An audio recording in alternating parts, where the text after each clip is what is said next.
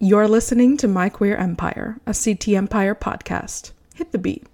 Stand clear of the closing doors, please.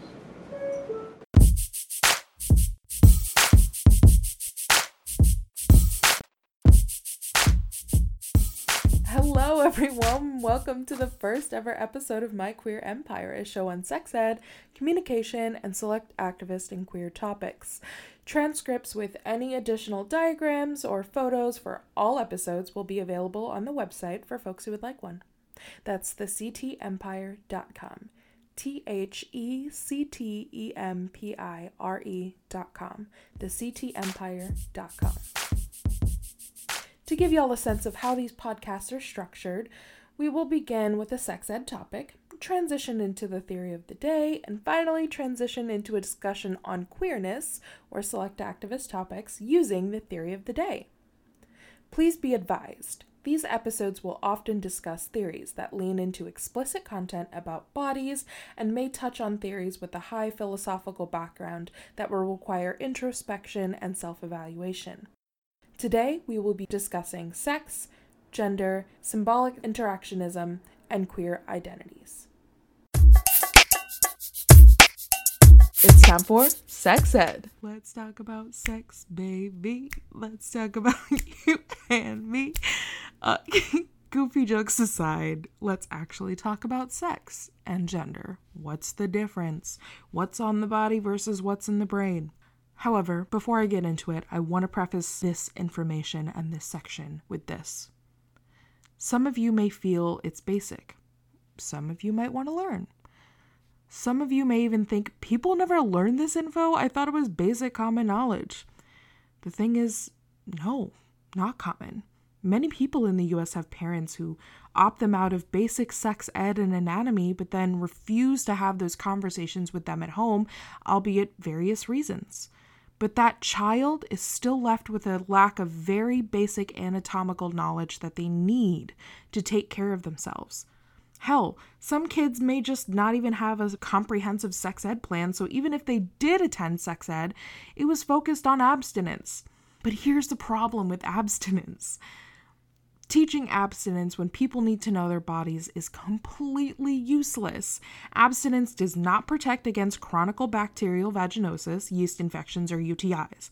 It doesn't protect against cancer screenings, herpes, simplex virus, or HSV, 1 or 2. It doesn't protect against HIV or various other things that you can get an infection from, even if you remain abstinent. So if you feel it's basic information, know that someone may not have heard that information before. Just like you may learn new information that someone else may feel is basic and common knowledge. However, for those willing to learn, in combination with listening to those who teach, please be sure you put in your own work as well.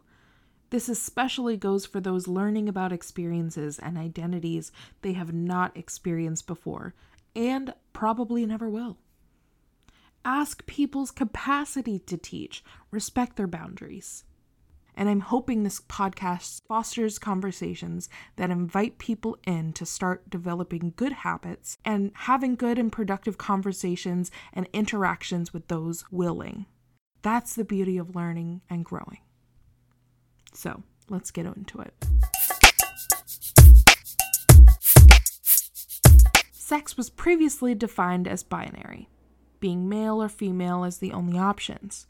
Gender was also ascribed as the same thing, male or female, and used interchangeably with sex. However, numerous research, science, studies have shown that gender and sex are in fact not the same at all, and that there is more than two sexes, and sex is also a spectrum. This is due to fetal development and chromosomes. So, what is sex? Well, your sex can be defined as the chromosomes or biology that you were born with. It strictly lies within the medical and physical aspect of your body. Intersex is a term used to describe someone born with variations in sex characteristics. Whether it be chromosomes, genitalia, and so forth, they don't fit the strict binary of, quote, male and female. According to the National Institute for Health, intersex variation is a morphological and physiological anomaly where an individual is born with, quote, congenital conditions in which development of chromosomal, gonadal, or anatomical sex is atypical. in essence, the reproductive organs differ from those typically associated as being male or female. Evidence supports the premise that at critical stages in fetal development, exposure to exogenous chemicals known as endocrine disrupting chemicals, or EDCs, can disrupt reproductive organ differentiation and development in utero, leading to an IV condition. In comparison, naturally red-haired people make up around the same percentage, to put it in perspective. Theoretically, if you've met someone with natural red hair, you've also interacted with someone born intersex.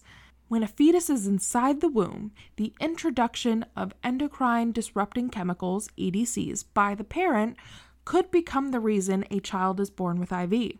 The critical time that would help determine the child's sex organs begins at around week 7. What are EDCs? Well, they're chemicals that are often commonly known and some not as commonly known. For example, DDTs used in pesticides are banned. Lead is also an EDC, has been flagged and removed in a lot of paints. The National Institute of Health touches on the effect that intersex surgeries and treatment can have on a child, stating that, quote, due to this emphasis on gender definition, a child identified as having an intersex condition historically underwent a course of surgeries and hormone treatments. This early medical intervention compelled the intersex child into a more defined male or female form physiologically, but it ignored the impact and potential confusion in gender identity or gender expression later in life with the onset of puberty. It later defines, in this study done to assess the necessity and the dangers of performing intersex surgeries, that, quote, by medically assigning a defined sex to an intersex child through surgical procedures and hormone treatments, we have missed biologically significant factors affecting human sex, gender determination, and inherent variation in the human species. So there you have it. There have been studies and numerous information, and more comes out every day about the spectrum that is sex. And I encourage you all to do more research and explore more into the spectrum that is sex. So now you may be wondering, why did we go over all of that info about intersex people? I thought this was about sex. Well, yes, it is. We cannot continue to pretend intersex people don't exist. Sex is a spectrum, and thousands of intersex people live among us today. There is little to no evidence that babies with IV need the treatments they undergo as babies, as their sex organs are likely, and most of the time, perfectly healthy. I encourage you all to dive into the research about the spectrum that is sex, and how characteristics are formed, and what biological sex is. This will help you differentiate sex and gender, which we will get into shortly. Stay tuned. Hey, did you know that we have merch? Yes! On the ctempire.com, we have sticker merch available for only $2.50 or $3. They're 2x3 holographic stickers that were hand designed by me and completely fund this podcast. If not merch, then you can just sign up for the email list on the website so that way you receive update emails for whenever this podcast has a new episode. That's the ctempire.com. THECTEMPIRE.com. Thanks for listening. Now, back to the show. So, moving right along into gender. Studies have shown that gender is not the same as sex. Gender identity can be defined as a mental intuitive feeling of your relationship to the societal manifestation of man and woman characteristics that are socially constructed and forced to fit in our society. Gender is inherently fluid. It's socially constructed, and it doesn't need to be defined if you don't choose to. An individual may identify with a gender, multiple genders, or no genders. It can change over time or stay constant. Some folks identify with the gender they were assigned at birth, making them cisgender, whereas some folks may not, and begin their journey with gender identity at any point in their life.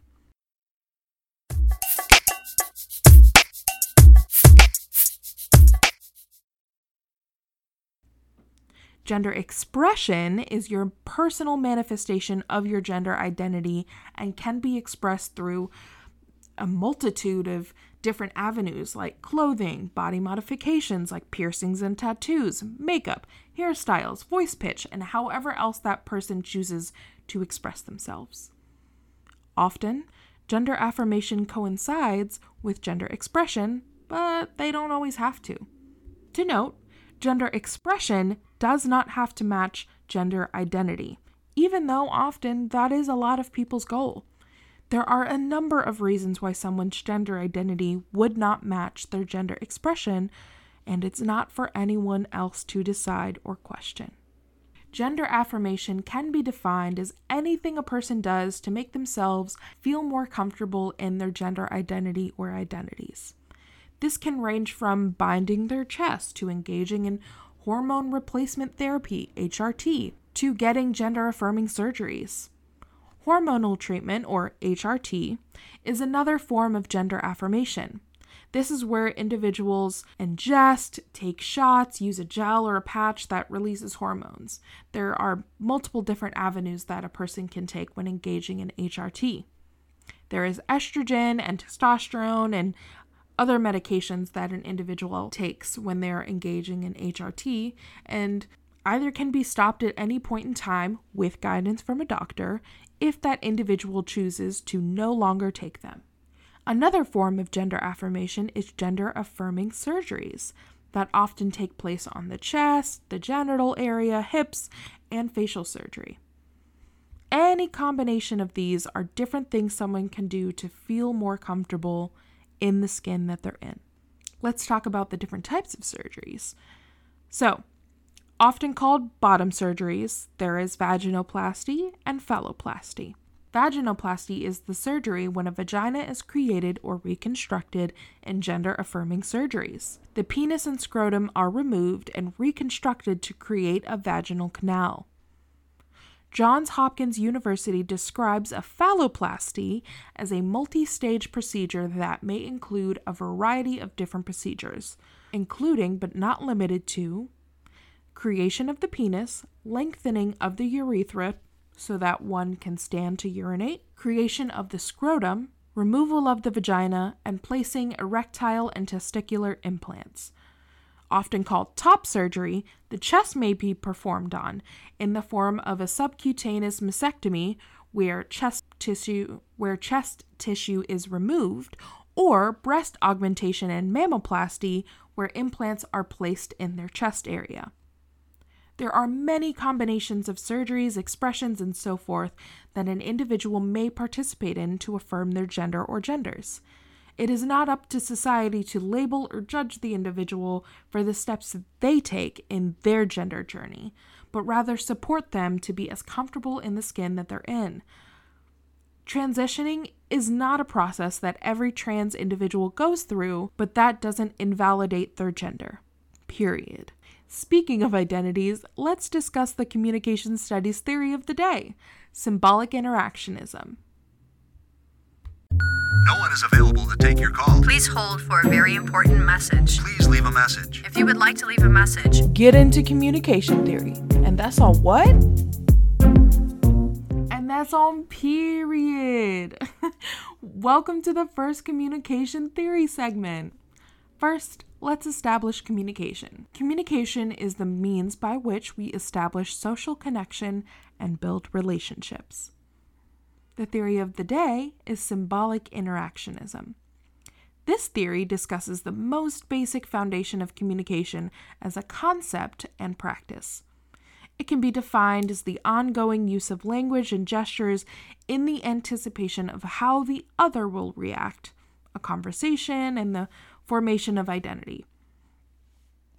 This theory is focused on interpersonal communication, so micro-level language, individual interactions, and how you operate in society. But it also references macro-level systems, so larger society. All communication theories can be placed on a scale of objective to interpretive, based on their basis in how the information is collected. For example, objective theories rely on numbers and hard data, cause and effect, to generalize. Interpretive theories rely more on philosophical concept, ethnographic studies, and sociological concepts. Both ends of this spectrum are valid forms of intense and scholarly research. Symbolic interactionism leans towards a more interpretive theory and can be defined as the ongoing use of language and gestures in anticipation of how the other will react. This theory discusses how we behave around people based on the significance we've placed on that person and how we think they will react.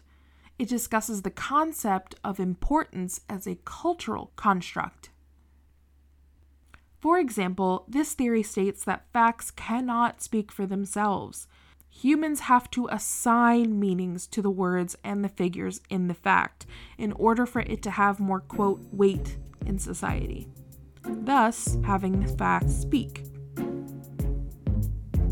Language is the basis and source for all meaning. Language is not always verbal. Communication comes in the form of gestures, symbols, or a combination.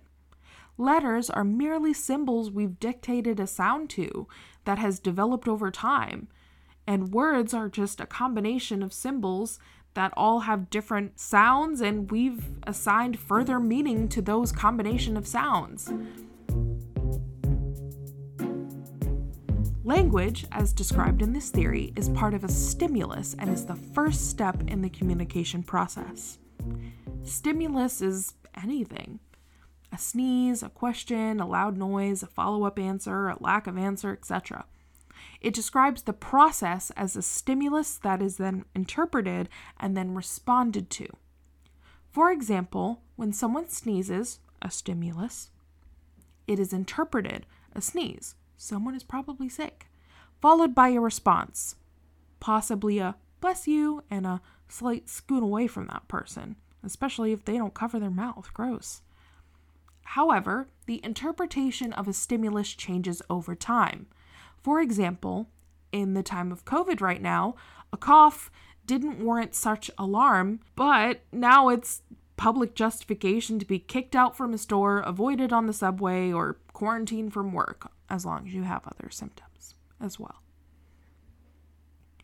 Mead discussed the example of the word dumb as a slur towards non-hearing, deaf, and hard-of-hearing folks. When perfectly healthy babies are born not hearing, ASL must be taught immediately to ensure the baby's cognitive function is not arrested.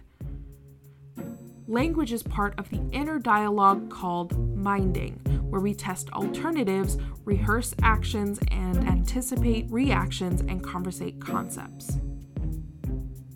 Dumb has been used as a slur to refer to non-hearing folks because if the child has not been taught language by a certain age, their inner dialogue is disrupted. These children were then misdiagnosed as an ID, intellectual disability, or the child being on the autistic spectrum.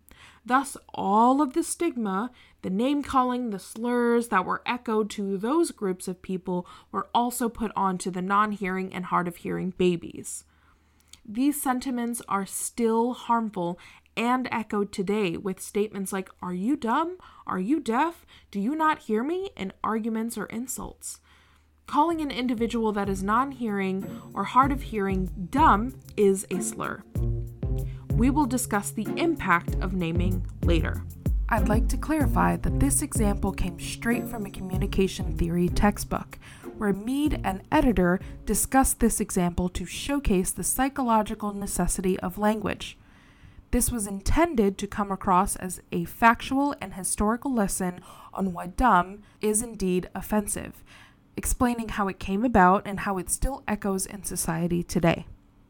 This was in no way meant to offend or disrespect anyone diagnosed with an ID, autism, or is deaf or hard of hearing, as those people deserve the same amount of respect as the folks not diagnosed with those disabilities.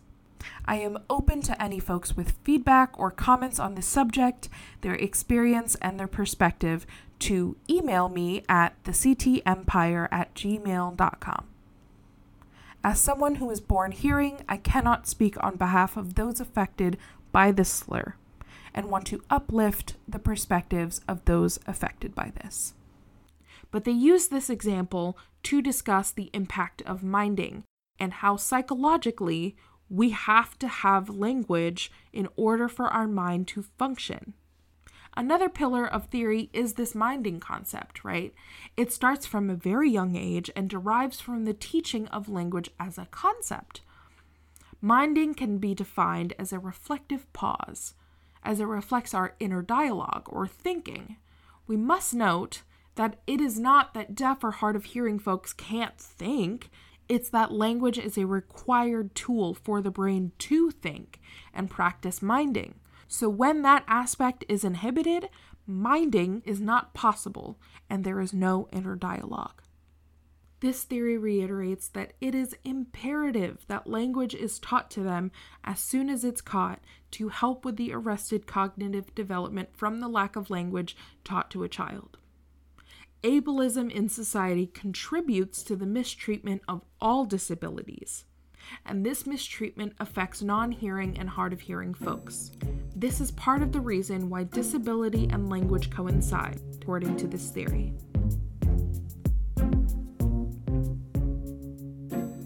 Mead, the lead theorist behind this theory, discusses that humans are unique in their ability to, quote, take the role of the other, or, more commonly heard, put ourselves in someone else's shoes. He reiterates that we cannot fully understand someone until we've engaged in that way. This moves into the concept of self. Now, this is my favorite part of this theory. The concept of self, as described by symbolic interactionism, is fascinating to me. So, specifically, it is broken down into two parts, the I and the me. The I and the me make the self. Say we have a mirror. When one looks into the mirror, you would say, I see me in the mirror. You wouldn't say, I see I, or me see I in the mirror. This theory discusses the concept of self and I and me. The I is the object, the spontaneous driving force. The me is the person that other people refer to you as, the person based off of others' perception. Let's get into that though. Levinas, a Jewish European philosophy theorist, discussed that the self is socially constructed and that the I cannot exist outside of the other. Now, mind you, he uses the I in replacement of the self. So to Levinas, the I is the self. It's not separate things like Mead said, the I and the me. To Levinas, it was just the I. So the self cannot exist outside of the other. So you cannot exist outside of society, and vice versa. So then that begs the question, what is the other? What is the generalized other? Well, it's society. And Levinas argued that the self, or the I, is a composite mental image that someone has of themselves based on societal expectations. Our internal dialogue is disrupted by the voices of the generalized other. Ergo, our identity is a combination of how we perceive ourselves and our ability to understand someone else's perception of us. This theory gives insight into identity and how our relationship with words as a concept develops into something we relate to and thus label as an identity. So, the concept of me is developed due to the fact that humans can consciously take the role of the other or see that person's perspective and associate that with their image. Mead theorizes that we as people are constantly in negotiation with others to publicly define our identity and the nature of the situation. This is how we create our reality and why words have different connotations for different people. Part of our reactions are related to our past experiences and partly how others perceived us in those situations. Irving Goffman, a famous sociologist, theorized that our existence was largely dramaturgical, meaning that we are in a constant state of performance. Whether that be to break societal norms or conform to them, our actions have them in mind. we often engage in participant observation as well.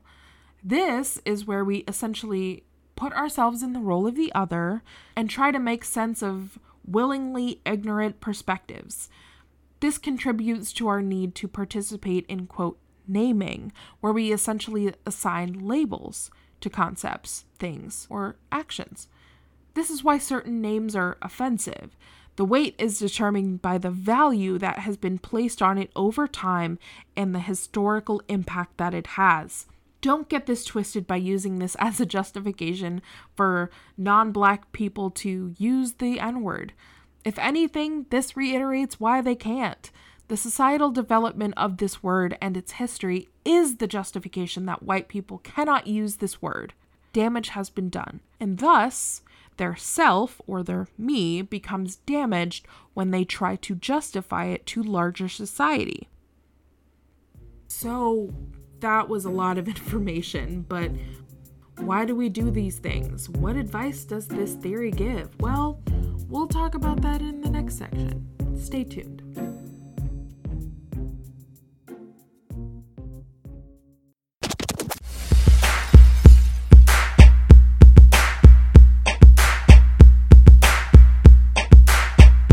Today's select queer topic is identity.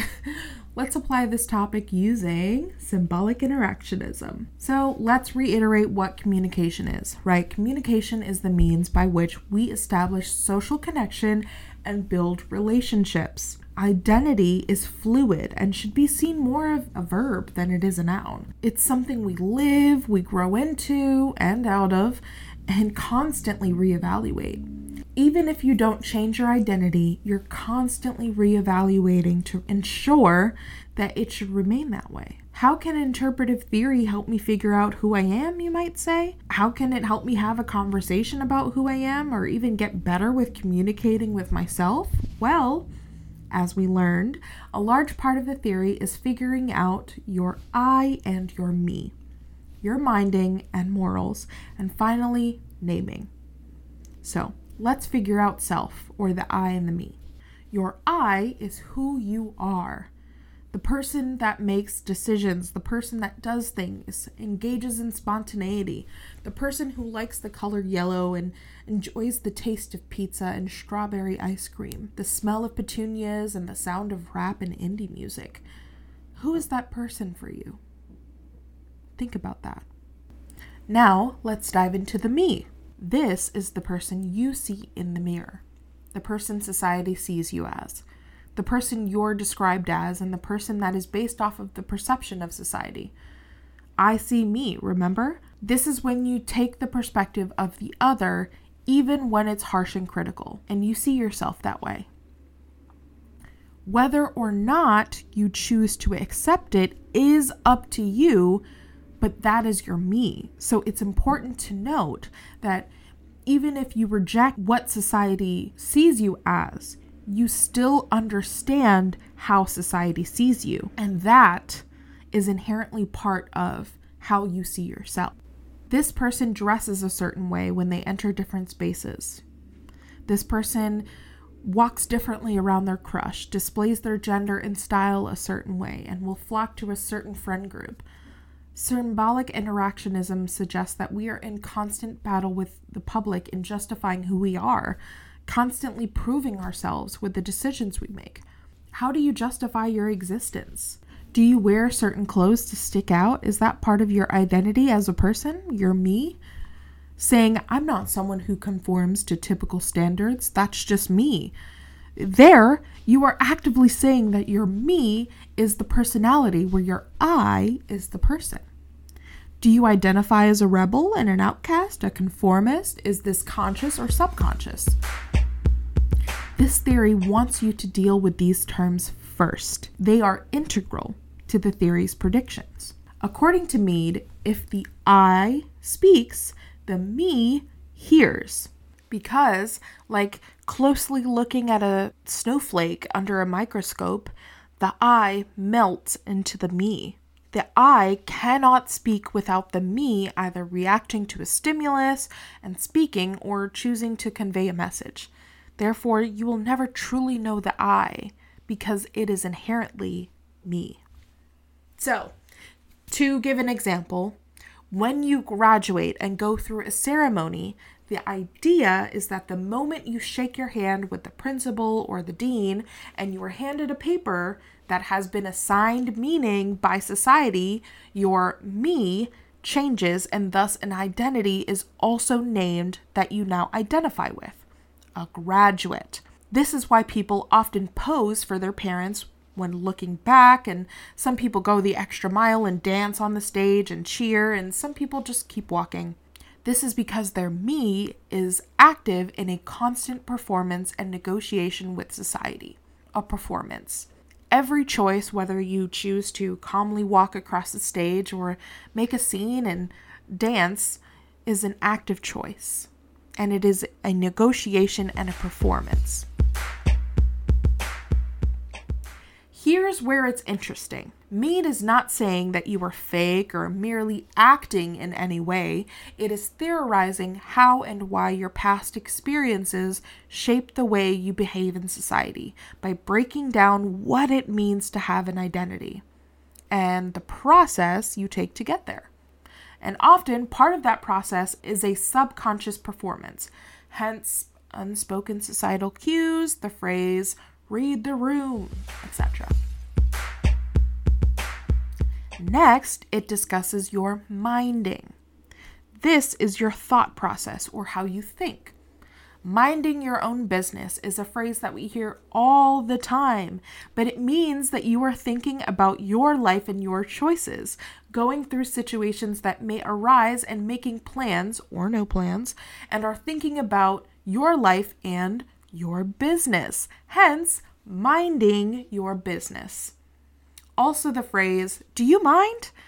It's asking if you've thought through the process and suggesting you think through the possible scenarios to help you make an informed, consenting decision. It's often used as a term of permission, maybe condescendingly, maybe politely, but the term minding still stands with this theory. So according to this theory, it's suggesting that to function in society with an identity, we first develop our inner dialogue. How comfortable are you with your thoughts? What are your boundaries? How can you stick to them and not getting so lost in your thoughts that you disassociate? It's suggesting that minding can be helpful when engaging in a symbolic interaction or developing identity. Finally, it discusses naming. So us as humans find words to describe things, and language, being fluid, assigns subconscious weight to these words. Again, facts have value because of the importance that we place on certain words. For example, human life is valuable. Pretty common sentiment. The fact that 3,000 people died in the US in one day is a shocking and important fact because we've placed value on human life and, subconsciously, our life. However, the fact that on average 46 ants die per day is not such a shocking fact. Both of these facts deal with death, but we've placed more value on human life and the aftermath that comes from that fact. The urgency is important. We have not placed much value on the life of an ant as a society. But it's not just insects, because if we give a figure about bees, we've placed more value on bees because of the role that bees have. And that is going to be a more shocking fact and more important to society than, say, how many ants die in a day.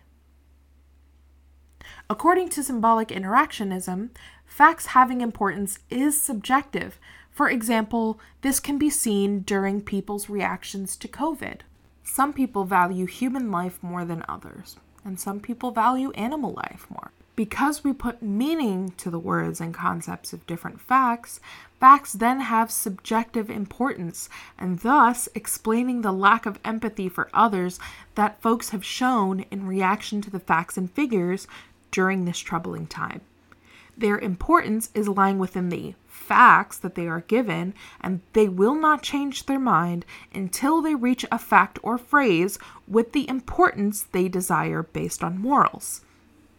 This applies to identity. Certain individuals within the LGBTQ+ spectrum are named and deemed important, and definitions are ascribed to certain words. This also applies to identity. Certain identities within the LGBTQ+ spectrum are named and deemed important, and definitions are ascribed to certain words. There are plenty of identities that have not been formally named, as it may be difficult for someone to describe their experience. Some people do not want to ascribe to a label, but this theory would suggest that it is because their acknowledgement of their self within the generalized other, and feel that identity claiming is a performative act to belong in a community, and their existence should be explored but not publicized. However, just like the theory describes, their decision and identity of self is based on the lack of want for reaction from the generalized other, thus making the interaction based on the generalized other and becoming part of their me.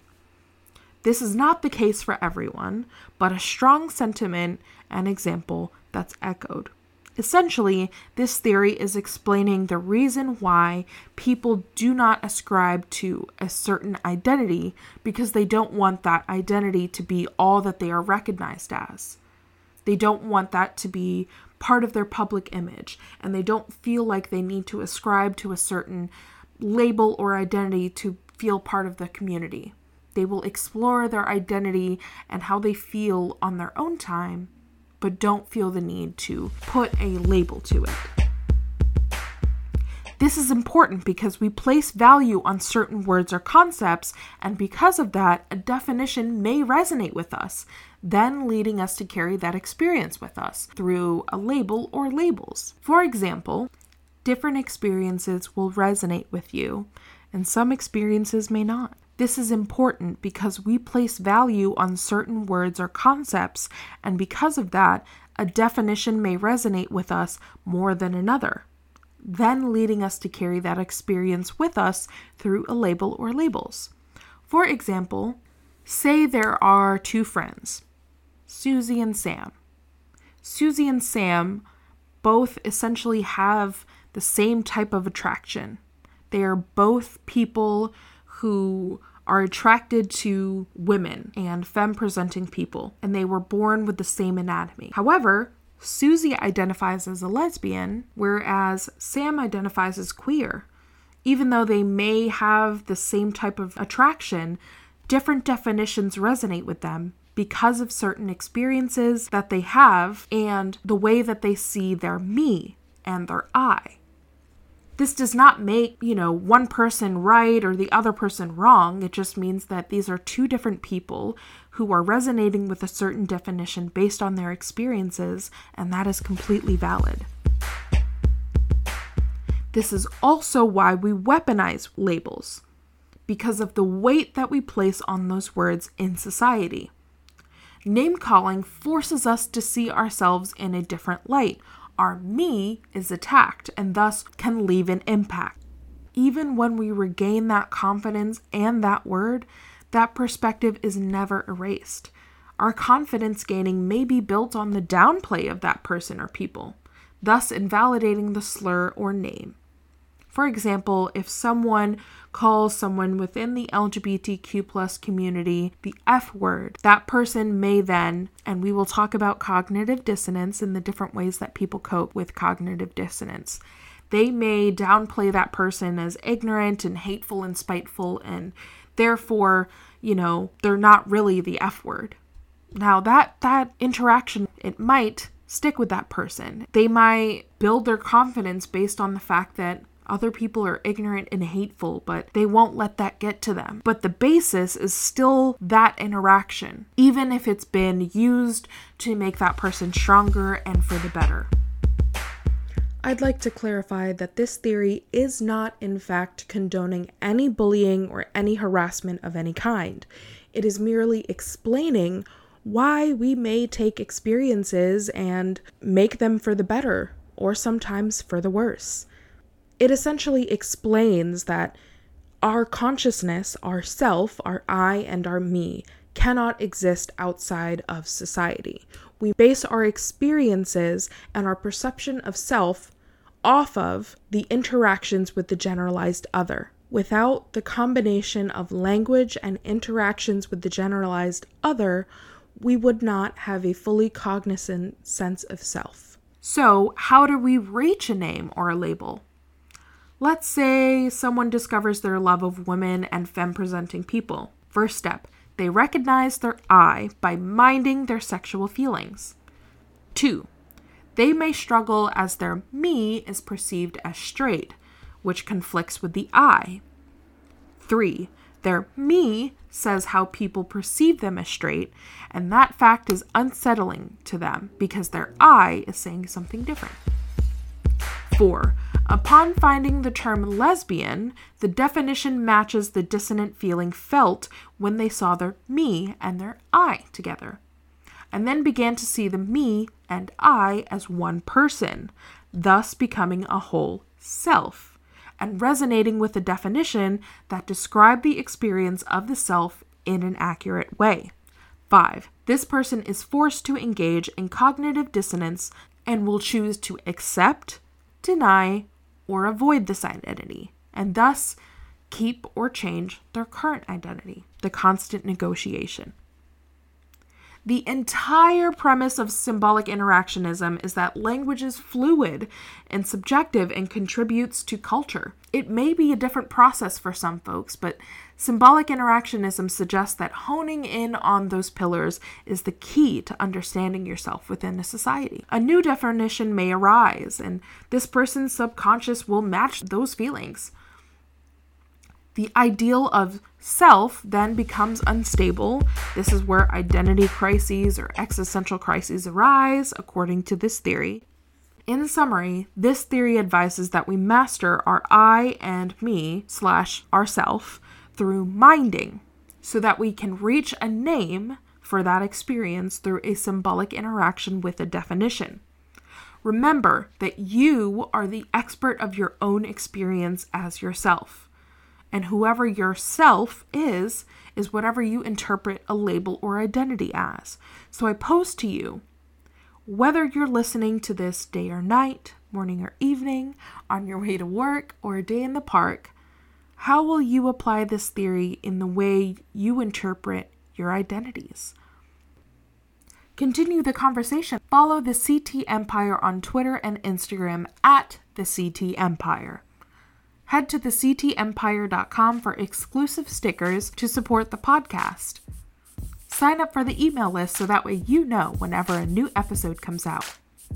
Today's episode was written by Cecily Thomas, researched by Cecily Thomas, produced by Cecily Thomas, and edited by Tessa Lawrence.